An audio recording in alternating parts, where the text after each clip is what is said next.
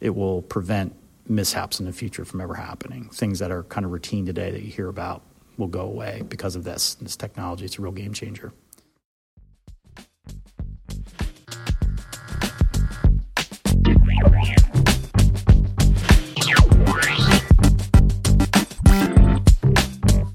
Welcome to the Weekly Defence Podcast, the show about defence procurement and military technology. We are brought to you in partnership with our sponsor, Nammo. I'm your host, Helen Haxel, Air Domain Editor here at Shepherd Media, coming to you this week from Stockholm in Sweden. On the show this week, we cover all the latest from the co-located ITEC, UDT and EW Europe event in Stockholm. Tim Martin, senior reporter, speaks with Sikorsky's test pilot, John Rusi, about the CH-53K King Stallion and what it's like to fly that heavy-lift helicopter during its recent set of flight tests. And our sponsor Nammo provides this week's Industry Voice segment. But first, our weekly news roundup, which this week is brought to you by our editor-in-chief, Richard Thomas, and the team, who are covering IMDEX Asia in Singapore.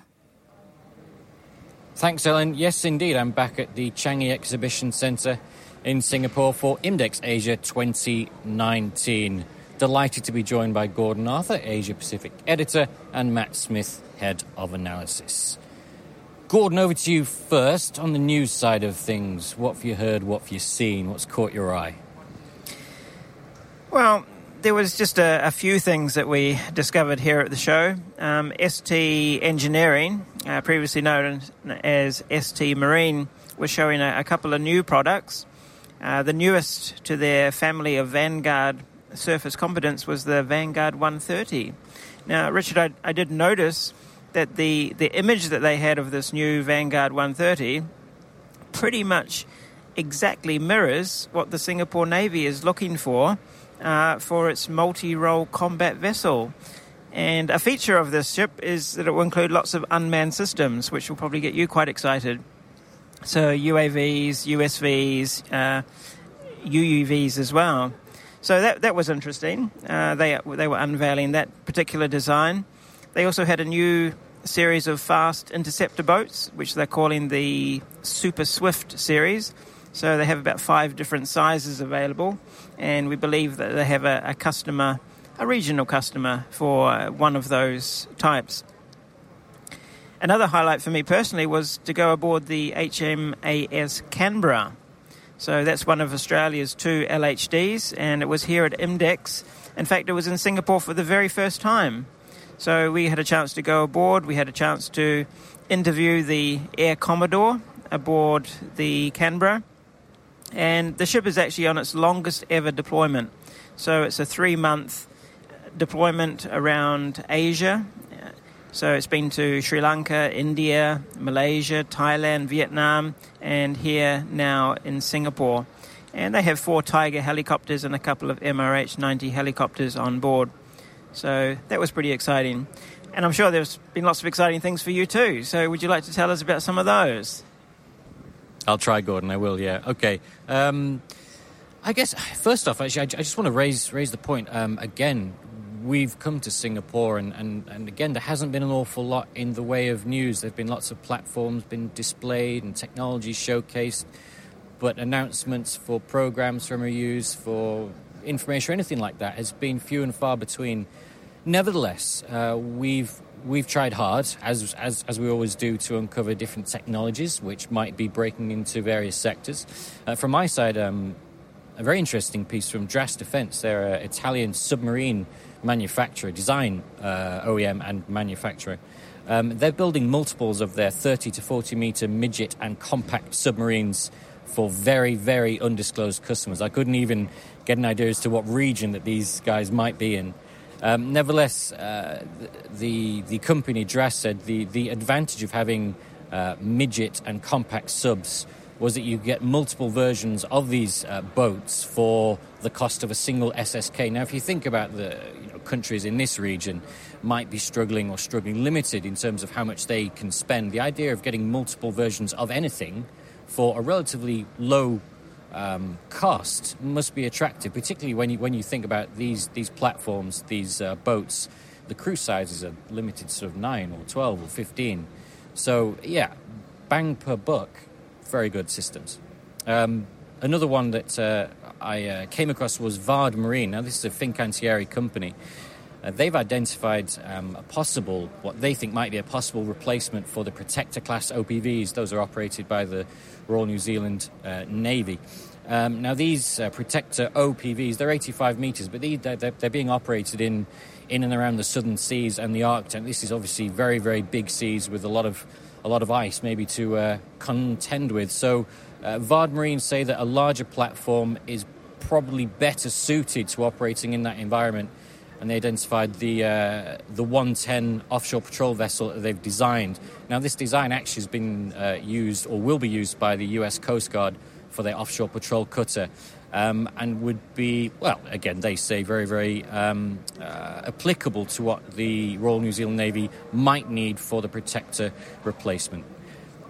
Matt, you've been incredibly busy with some conferences and high-level stuff. If you could just fill us in, what's been going on from your side? Yes, it's been a particularly busy show for me this year. We've been asked to moderate a couple of conferences, one on cybersecurity in the maritime domain and another one on innovation. We ran those today, and we had some really excellent speakers. We came up with some actually quite insightful comments. Particularly, if I start off with the cybersecurity, so we had panelists there from the military, we had from industry, and also from the the non-military naval community as well. So we had a range of different perspectives coming into it. And one of the things that was most prominent in the discussion was just the range of threats that naval vessels face in the maritime domain. And, the panel discussed about the people angle, so how do you control access to ships, particularly during the maintenance cycle? So one of our panelists discussed the threat from having effectively contractors coming in to do your maintenance who are probably subject to less security requirements than perhaps your full-time staff or main military staff. And they're able to wander around the ship and perhaps can access systems and infect them with either viruses or other forms of cyber threat. Captain Eric Pittman from the US Navy talked quite a lot about the threat from connectivity. So one of his principal concerns, he's a submariner, and from his perspective, the constant connectivity of the naval ship across all the different networks, both within a vessel itself, but also from ship to ship and ship to shore, really is a threat vector. When you're in a submarine, you broadcast once every now and again, so nobody knows where you are, and nobody can track you, and nobody can plot what your movements are. With these modern ships, you're broadcasting your position virtually all the time, and so your enemy's ability to either intercept or use those communications is itself a threat to that vessel. So I thought that was a particularly interesting perspective, and one of the ways that he discussed to combat that was really, well, there were three kind of principal areas. One was agility, so to not maintain the same transmission bands, to constantly frequency hop, to make sure that you are not just falling to the same patterns. The second was transmission discipline, so just don't be constantly online. Do what the submariners do and just broadcast every now and again. And the third was cyber discipline, so just making sure, and this is more of the people angle, that everyone on that ship understands the risks that are involved in actually in transmissions protocols. So he had a very comprehensive view of actually how to protect those vessels, particularly in the transmission sense. The second panel we had was on innovation in the maritime domain. Again, we had a broad range of panellists from defence industry and from outside industry as well. I think one of the key takeaways from that session was really how important the innovation process is to the organisations that develop things, with a particular focus on how important it is to maintain a quick turnaround. So a lot of the presentations were concentrated on how do you shorten your innovation cycle?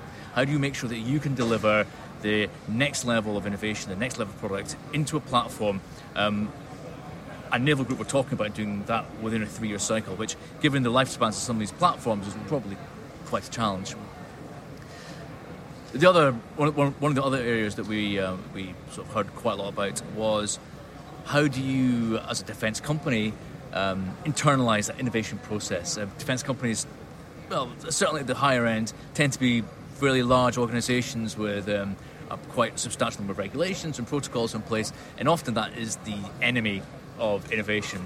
And so we talked about how they are able to partner, use SMEs, use disruptors, and integrate those kinds of organisations into their structures, if not necessarily their corporate environment, and leverage them that way. Yeah, Matt, absolutely. Naval Group just previously, they sort of announced the We Startup Singapore program, where, as you say, they're looking for mobile companies to kind of provide that disruptive technology, and they'll work that into their own overall programs. Interesting stuff. Gentlemen, thanks very much for your time. I appreciate that. For our viewers, listeners, readers, whatever we call them here on a podcast, we've actually got a question for you. We've had to think about it, and between the combined knowledge of Shepherd Media, which is hundreds, if not thousands, of years of defence, millions of years indeed, we don't know why ship names are italicised in copy. Now, we've spent the entire week doing that on the show daily and in our stories, but if anyone out there can direct us as to why this is the case, we would be eternally grateful. Thank you very much for spending time and listening with us. Catch you again soon.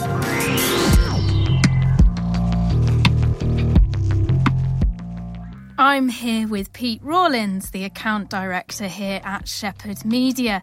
So, Pete, the question on everyone's lips is, what's the state of play in the exciting world of advertising sales? Thanks, Helen.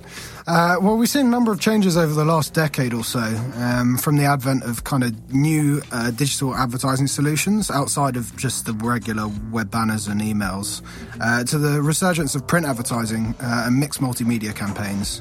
Against that backdrop, Shepherd's portfolio of print and digital products provide a tangible and targeted advertising platform to niche sectors within defence and aerospace. And clients value the comprehensive analysis we provide after any digital advertising delivery. This kind of allows them to measure ROI and campaign effectiveness. But against that digital delivery, there's still a place for print advertising, right?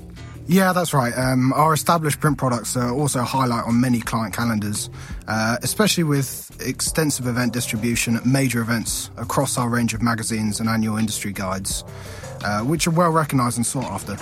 Well, there you have it. If you'd like to hear more about how you can take advantage of our advertising platforms, then please do visit the advertising section of our website. Deputy Land Editor Beth Maundrell and I are in Stockholm, Sweden for the co-located UDT, otherwise known as Undersea Defence Technology event, AOC EW Europe and ITEC 2019. Before we hear from some of the speakers and companies that are present here in Stockholm, at AOC EW Europe, Anglo-Italian company Leonardo announced that its Bright Cloud 218 had been selected by the US DoD for its foreign comparative testing program. What does this mean? Well, the expendable active decoy will be evaluated and assessed over a 2 to 3 year time frame. The first phase of Bright Cloud under this program will be an evaluation in a laboratory before it progresses into airborne trials from the F-16s. Now, the general purpose of this is for US defence to trial and allies products before embarking on its application to a US platform. The fact that Bright Cloud has been extensively tested by UK aircraft is only likely better to serve the US trials. Undersea defence technology is also a key segment of the event here in Stockholm, Sweden. Beth, what did you unearth at the conference? Yep, so today I've been covering the conference at UDT here in Stockholm, and Obviously, because of the nature of it being in Sweden, there was a lot of focus on Swedish programs. Notably, an update was provided on the A26, 2 new submarines that the Swedish Navy is procuring from Saab Kockums.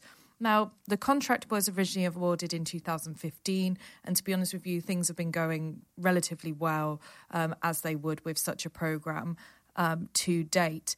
But what was discussed at the conference was that the expected sea trial dates of the first submarine will begin in 2022 and the second the following year in 2023.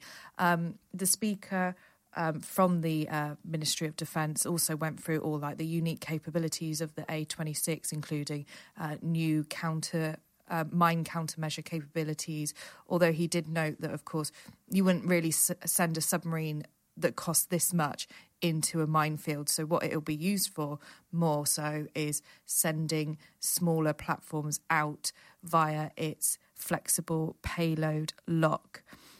What was interesting, though, was the speaker was asked why only 2 new submarines, which would give Sweden ultimately 4 as it continues to upgrade its Gotland class.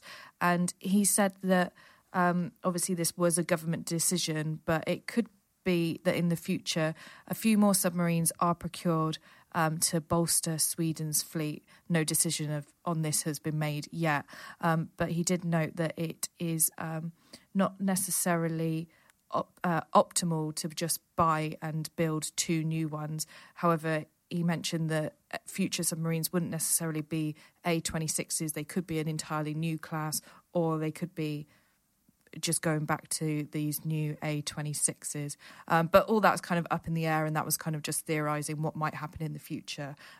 It's not certain that Sweden will go on to buy more. But yeah, so Swedish program's obviously a big thing here at UDT. Further to this UDT coverage, I spoke to Anders Magnefelt. Now, he is one of the speakers here at UDT. He is Managing Director of JFD Sweden, and I discussed with him military diver capabilities, which was one of the focuses from the UDT conference. I started by asking him why this was now such a timely topic.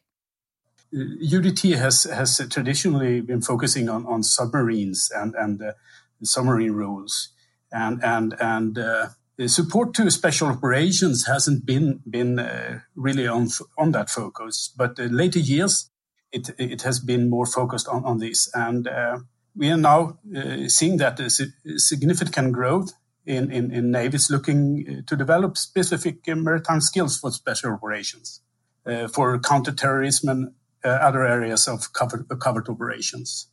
And what are the main challenges facing military divers today? Military divers often carry out complex missions in challenging environments with high threats, where the cost of any error or incident can be severe. And safety and OPSEC is paramount requirements today. Through our approach to product, service, and operation excellence, we work to provide customers with the safest standard of water operation environment as possible. And are there any key technology limitations at present? There are limitations for the divers, and it's mostly to combine to the physics and the physics around the divers, and I'm thinking about the endurance of the divers. We have very good systems to get the diver underwater and to perform underwater, but the endurance is limited, and that's an area where I hope that we together can reach forward. So I guess following on from that then, which technologies are presenting themselves as a response to this? Yeah, we have for endurance and the range of the divers, there is a limitation to the divers how far he can swim with all the equipment needed to do the mission. There are swimmer delivery vehicles and systems that are within that will increase the range for the divers and his sustainability. And we provide a range of SDVs, all the way from small two-man vehicles all the way up to squad size SDVs. Which trends or technologies of the future will we see kind of more of to improve the safety and capabilities of military divers? For diving gears, I think we will see more of inbuilt bailout systems, redundant systems, and customized harnesses with inbuilt protection against small fire and etc. And looking forward, GFD maintains a continual aim to combine engineering excellence and expertise. Interoperability in joint operation is a key to success. And I think that the industry and us and others that is in this area, we have to be engaged with the military to make that happen and make them understand that it needs a joint doctrine, not a national doctrine. Thanks a lot, Anders. Thank you. So that was Anders Magnefelt from JFD Sweden discussing their military diving capabilities and the technologies employed within this sphere.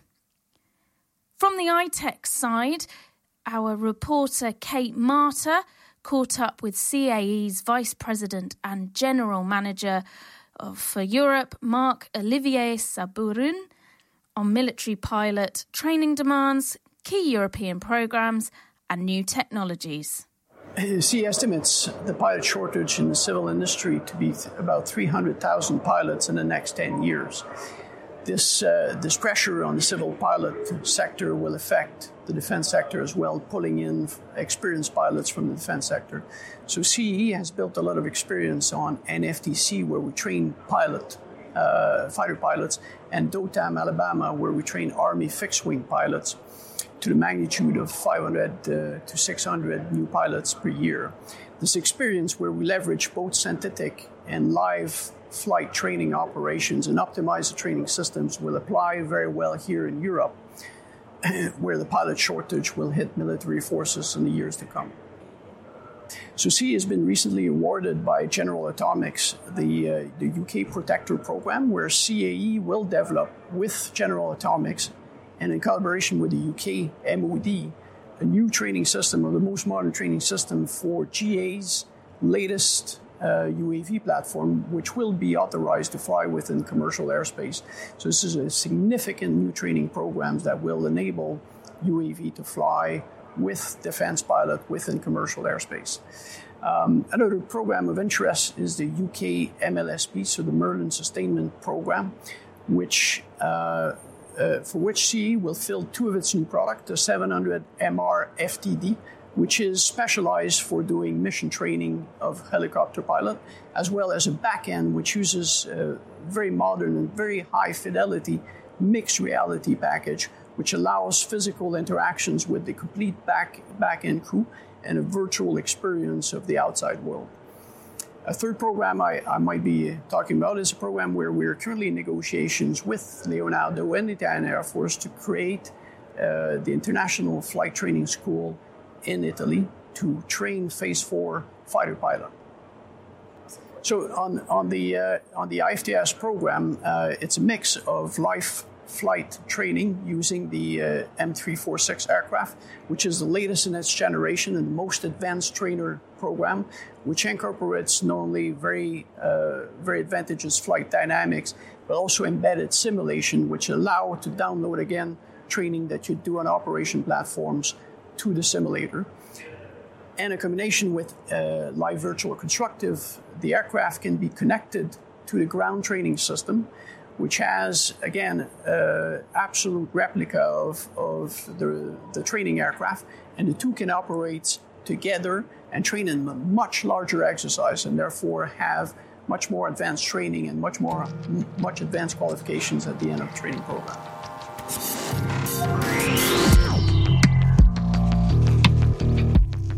I'm here with Richard Thomas, our editor-in-chief. Now, Richard, I understand you've got a very special offer for our listeners. Yeah, that's right, Helen. As we all know, nowadays journalism comes at a price, as it should.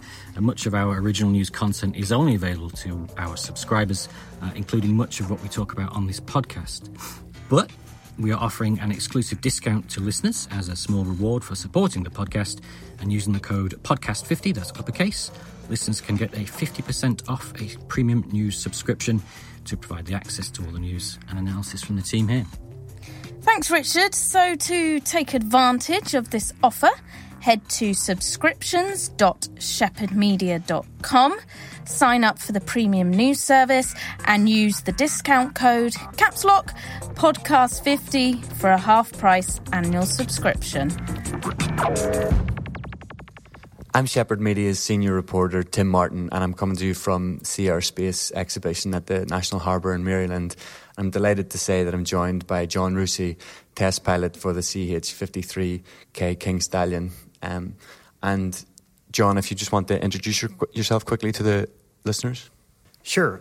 John Rucci, Sikorsky test pilot, experimental test pilot, formerly Marine Corps pilot, flew the CH-53E for roughly 10 years, and then came to Sikorsky in 2004 and started working the 53K program from pretty much day one. Thanks for that snapshot, John. For those listeners who might be less familiar with the programme, perhaps you could break it down a little bit before we begin talking about the capabilities, and then we'll get up to speed with where the test programme is at the moment. Sure. So the CH-53K, which is the heavy lift replacement program for the Marine Corps, is to replace their existing CH-53E fleet, which is coming up on years in service and has performed, remarkably, but it's time to replace that with a newer aircraft. And the CH-53K, while it looks very similar to the legacy aircraft that it's replacing, I would say is absolutely nothing in terms of like the legacy aircraft. While it looks like it's a completely modern aircraft, it's an aircraft that's been built with specifications and thoughts of survivability and maintainability and safety and all the things that when the legacy aircraft was designed in the 70s, there wasn't as much emphasis on that. And the emphasis was they needed a heavy lift aircraft, something that could perform duties behind the line of troops. It can do assault support missions, whereas they've realized now over time and how warfare has progressed, where there is kind of a fuzzy region of where battle lines are. Aircraft are exposed to threats all the time. So the 53K has been designed from day one with all that in mind for battlefield survivability and for the assault support mission. And the aircraft itself went through some testing in the Yuma, Arizona testing ground for DVE. Can you tell us a little bit about what was explored then? Sure. So one of the requirements for the aircraft is the Marine Corps wanted what they would say a level 1 handling qualities per specification. So they wanted an aircraft that could effectively perform under conditions of degraded visual environment. So you'll hear the DVE term. For pilots, we just call it brownout if we're in sand, or whiteout if you're in snow. But effectively, it's the absence of visual cues in that low landing hover environment that are critical to be able to land the aircraft safely without any drift, which is a big enemy to the aircraft. Any kind of lateral drift, and you may hit something or an obstacle, it could cause a bad outcome. So our requirement was to have a solution for that. The Navy, the Marine Corps didn't specify what that would be. We put in a fly-by-wire architecture that we'll get into that really makes this aircraft in another level, in another category above anything that's currently out there, and anything that in terms of other aircraft, of heavy lift aircraft, so, or even medium lift aircraft. So. Yeah, and for non-pilots then, is that the if you can give us kind of a flavour of how you manage those conditions and what technology or instruments alongside fly-by-wire that really helps to manage the conditions for DVE?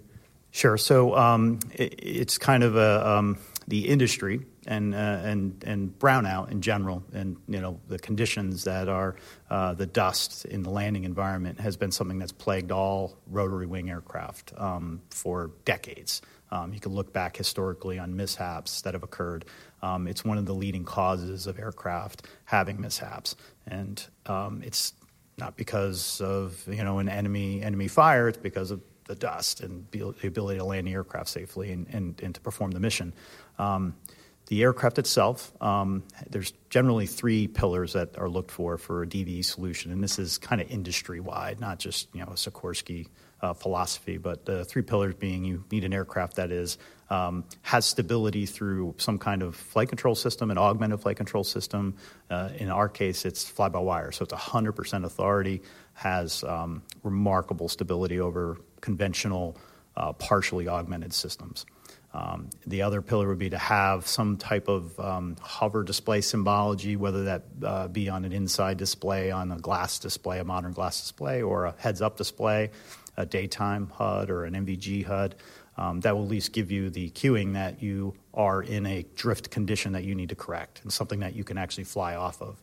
And then the third one would be a technology that's still, I would say, is in an infancy and not really in production in any case, which would be a technology that either has the ability to look through the dust, which is really challenging because there's different kinds of dust everywhere. So for the 53K, we mainly, the focus has been the fly-by-wire, the stability of the aircraft, and the selectable modes, as we call it, for the pilot. They have options of what kind of command response we say the aircraft would have, and we like to affectionately call it as it's the sports car mode, or it's the truck mode, or it's the stand still mode, a position hold.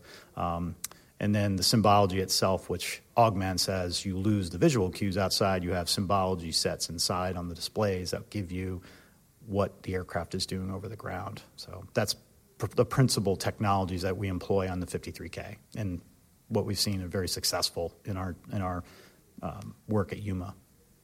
And one other successful milestone prior to DVE was the external lift, 36,000 pound payload in March. What can you tell us about that?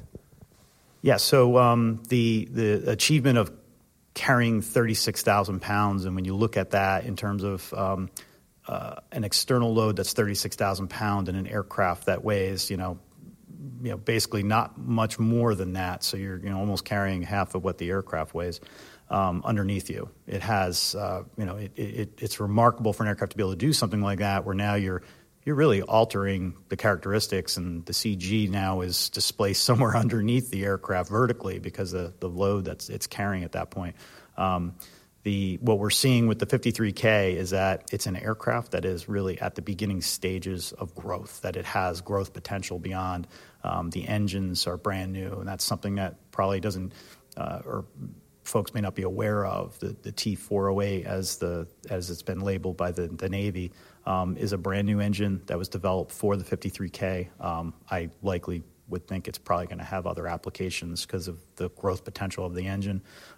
We see that the technology that it brings to us with full authority digital control, which is not new to the industry, newer to helicopters, I would say, in the last decade, but offers much to the pilots in terms of giving them a real-time feedback of what the power of the engines is putting out, and then it actually gives us the ability to cue the pilot to limits that are coming, and we've actually tied that in with the flight controls to give us tactile cueing, which is another big advancement of the aircraft, is that a pilot can fly something like a 36,000-pound load, and the co-pilot doesn't have to be glued to the instruments and managing engine, ability and like matching either physically through throttle movements and stuff like that. They can concentrate on the mission, which is we're going to pick this thing up and we're going to bring it over to some other place. So then the co-pilot duties would be where are we going with it? Take care of those types of duties, where the pilot can just look outside, and when he feels in his collective application, he feels, say, it getting a little bit heavier in his hand, or we have, say, a shaker, which would tell you have an impending limit coming on your engines, you can make a decision, and you don't have to be so glued inside those instruments to get that data. It's just coming to you right in your hands, which is a nice advancement that we've made on the aircraft. And if we move right to present day then, and what's happening at the moment, how many test aircraft are actually involved, and can you give us a sense of what's being scheduled and how progress looks at the moment? Certainly. So the principle, the program itself was 4 prototype development, EDM aircraft, experimental development models. There was also a GTV, a ground test vehicle, which unique on this program. The ground test vehicle was essentially a fully functioning aircraft. In the past, we've done power system test beds, or we've done GTVs operated remotely. We've done other things like that. The GTV itself, which we had worked on and put hours on for years prior to flying the aircraft, was a fully functioning aircraft, which allowed us to work out a lot of bugs before we ever got to flight, which was really nice. So the GTV, the 4 prototype aircraft for flying purposes, fully, of varying levels of instrumentation, some more than others for structural measurements and stuff, and others that are maybe principally avionics platforms, stuff like that. Beyond that, we had systems development aircraft that were the SDTA aircraft, as we call them. They've been participating in other activities like ground activities, ground testing, electromagnetic interference and compatibility testing at Pax River. We've actually, one of those aircraft was already accepted by the government. DD-250 would be the term, and they had the aircraft in custody down in Marine Corps Air Station New River, where they're doing maintenance demonstration testing. So they're validating the actual technical pubs, the electronic pubs, that taking, various pieces of the aircraft apart, putting it back together, redlining, making changes, and we have our own Sikorsky folks on hand with them to guide them through the process and make changes real time. So essentially you have, many aircraft doing many different things with the principle for flying prototypes. So it's given us a lot of flexibility having those other aircraft to do those types of things. And ahead of everything else that you're seeing, there's an effort on the maintenance side going on behind the scenes. So when the aircraft does hit the fleet in a few years, all the publications have been validated, all the lessons learned are there, and it should be, we're hoping to be a very successful story from that. So we know we've already seen success. So, can you touch at all on the relationship between the test pilot and engineers? How, if you see something that, that you want to directly suggest making a change, or something that you might prefer to see implemented, how all that works? Certainly. And I would be remiss if I didn't state that. So on this program, we were an integrated test team. So who can't be with me today are my military counterparts, my Marine pilots from their test squadron, their development test squadron, HX-21. We have been working since day one, since the light off of GTV, with as much as possible. It's generally a split cockpit where we have a Marine in the cockpit with a Sikorsky contractor pilot. And likewise, in the back of the aircraft, we have Marine crew chiefs that are always working, flying and doing the duties of external load work and basic crew chief duties. While we were out at Yuma, they were the ones principally flying in the back. It was pretty much 3 Marines and 1 contractor pilot doing those tests. As far as the job of the test pilot, I often say they don't engineering doesn't like us very often because we're always telling them what's broken or what's wrong with their design. It's the relationship that we've fostered with engineering is rather unique in that we realize, and the Marines are great about this when they come on the program too.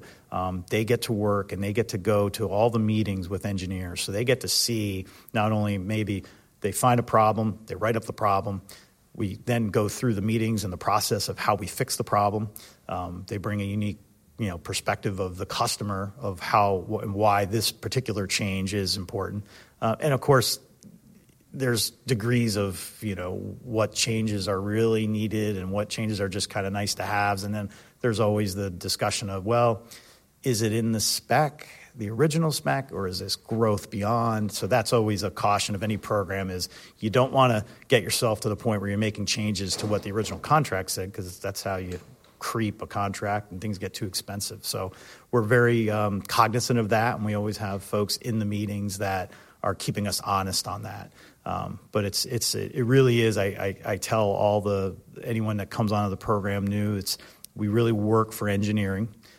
We work for them, but we work with them and in trying to solve the problems that we see on the aircraft to make ultimately what the customer receives and to give them the best product that we can, So hopefully that kind of explains the process of what we do.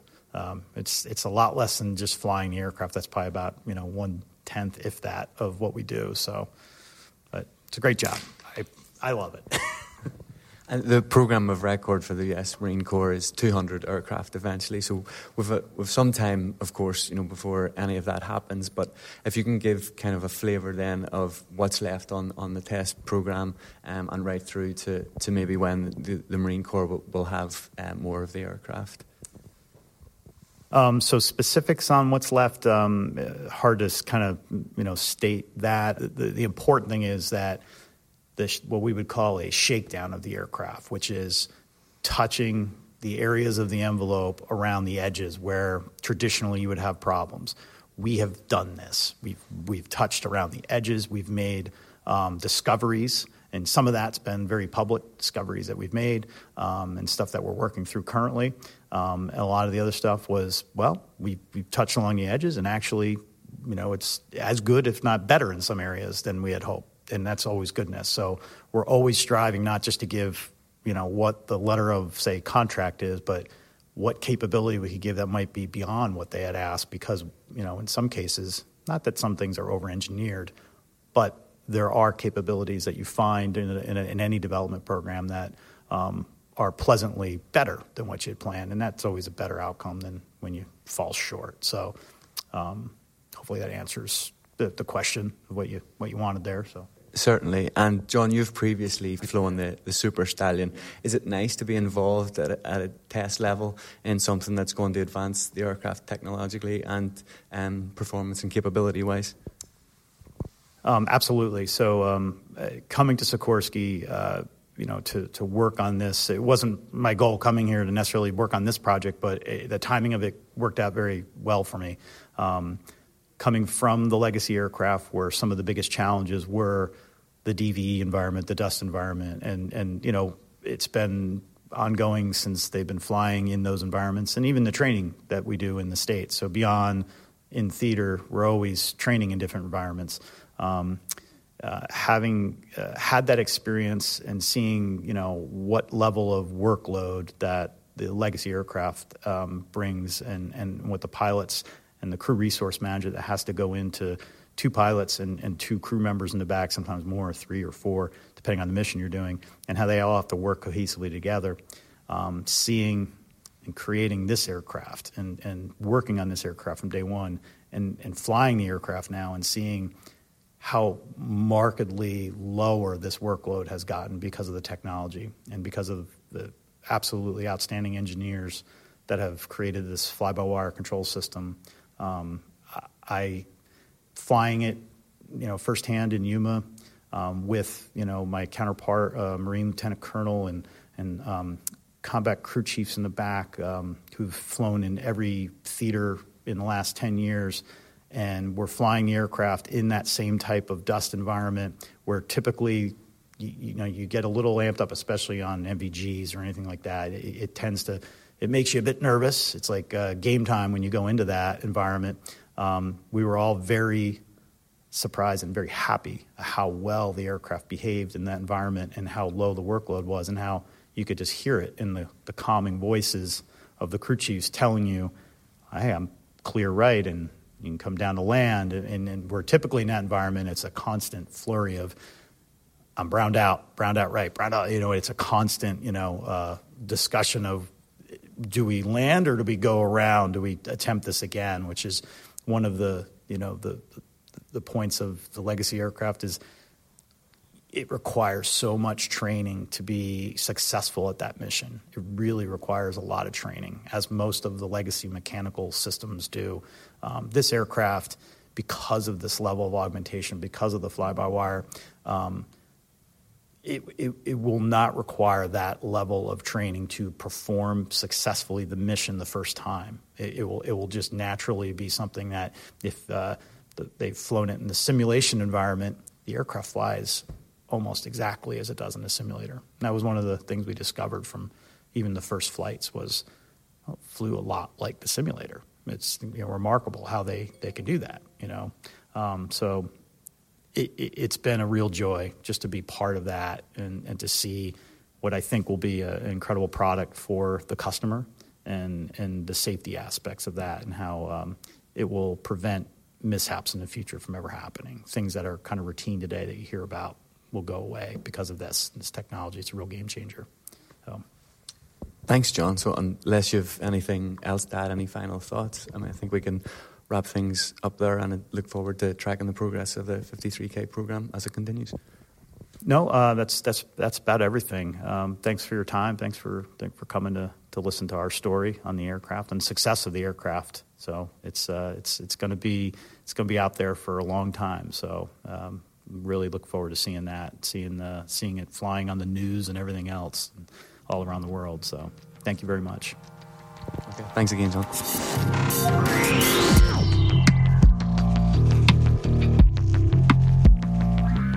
Welcome to this week's Industry Voice, brought to you in association with our sponsor, Nammo.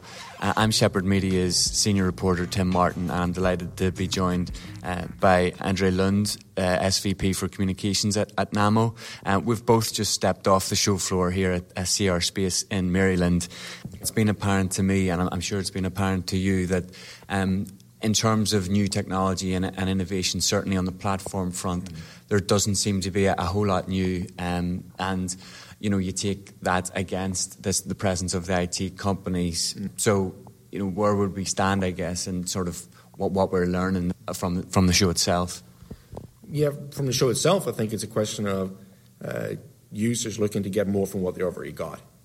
So you're seeing a lot of systems being offered here that are incremental improvements, but also that are boosting some performance in some very critical areas where they've found themselves, where US and its allies have found themselves lagging behind.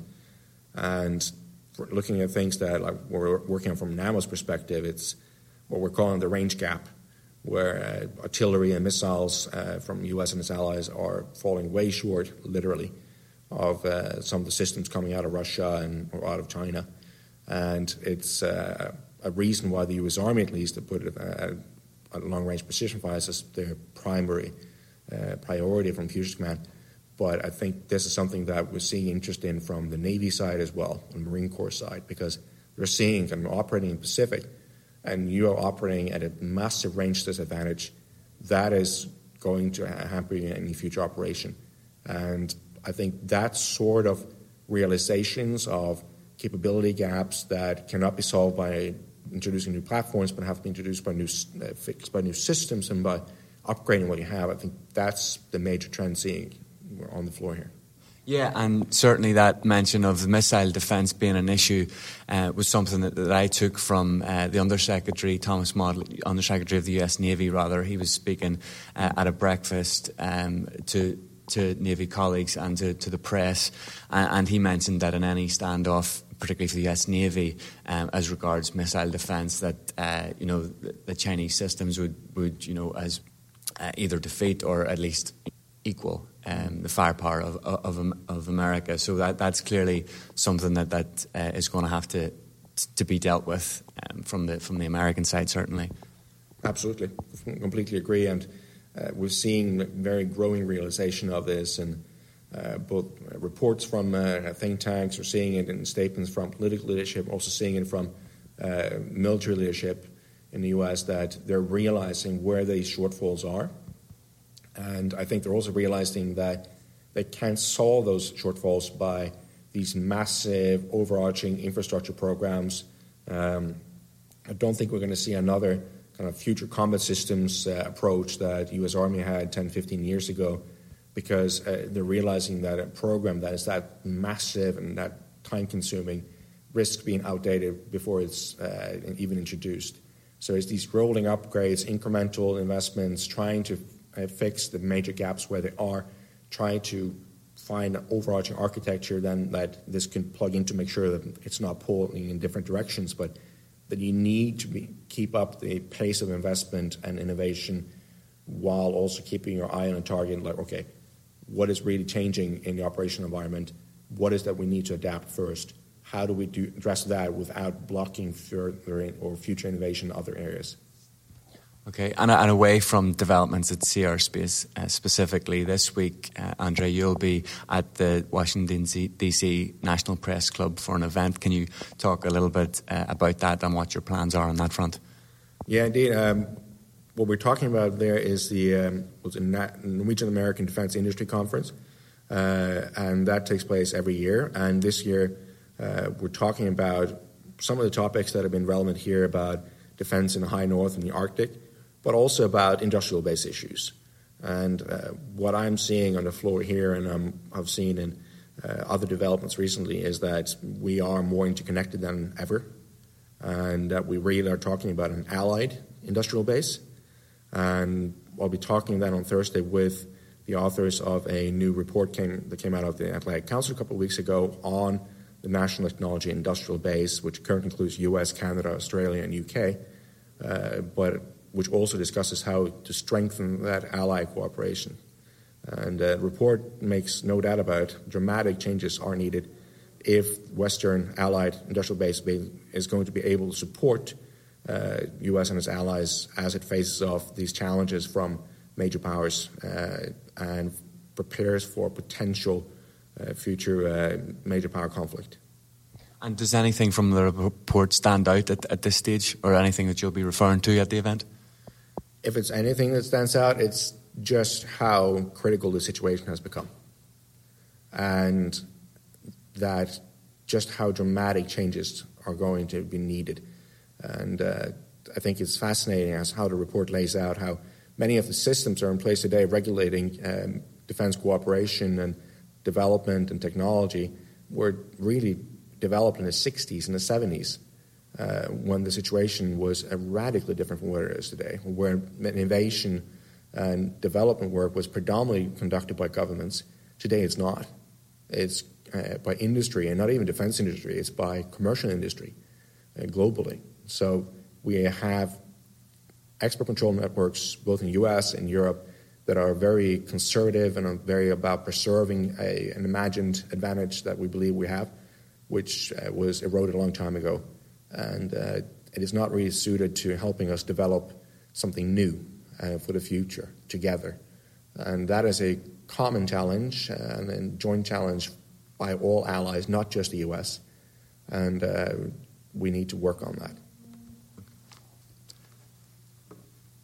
Many thanks, Andre, for your thoughts, not just from Cyberspace, but also what you'll be getting up to this week on the road. And we look forward to catching up with you again next week. Thanks again. Pleasure talking to you. This episode of Shepherd's Weekly Defence Podcast was brought to you by our sponsor, Namo. If you've enjoyed what you've heard, please head over to shepherdmedia.com to access all our news stories and subscriber content. We'd love to hear what you thought of the podcast, so please do subscribe, rate, and give a review on iTunes or other podcasting platforms. Thanks for listening.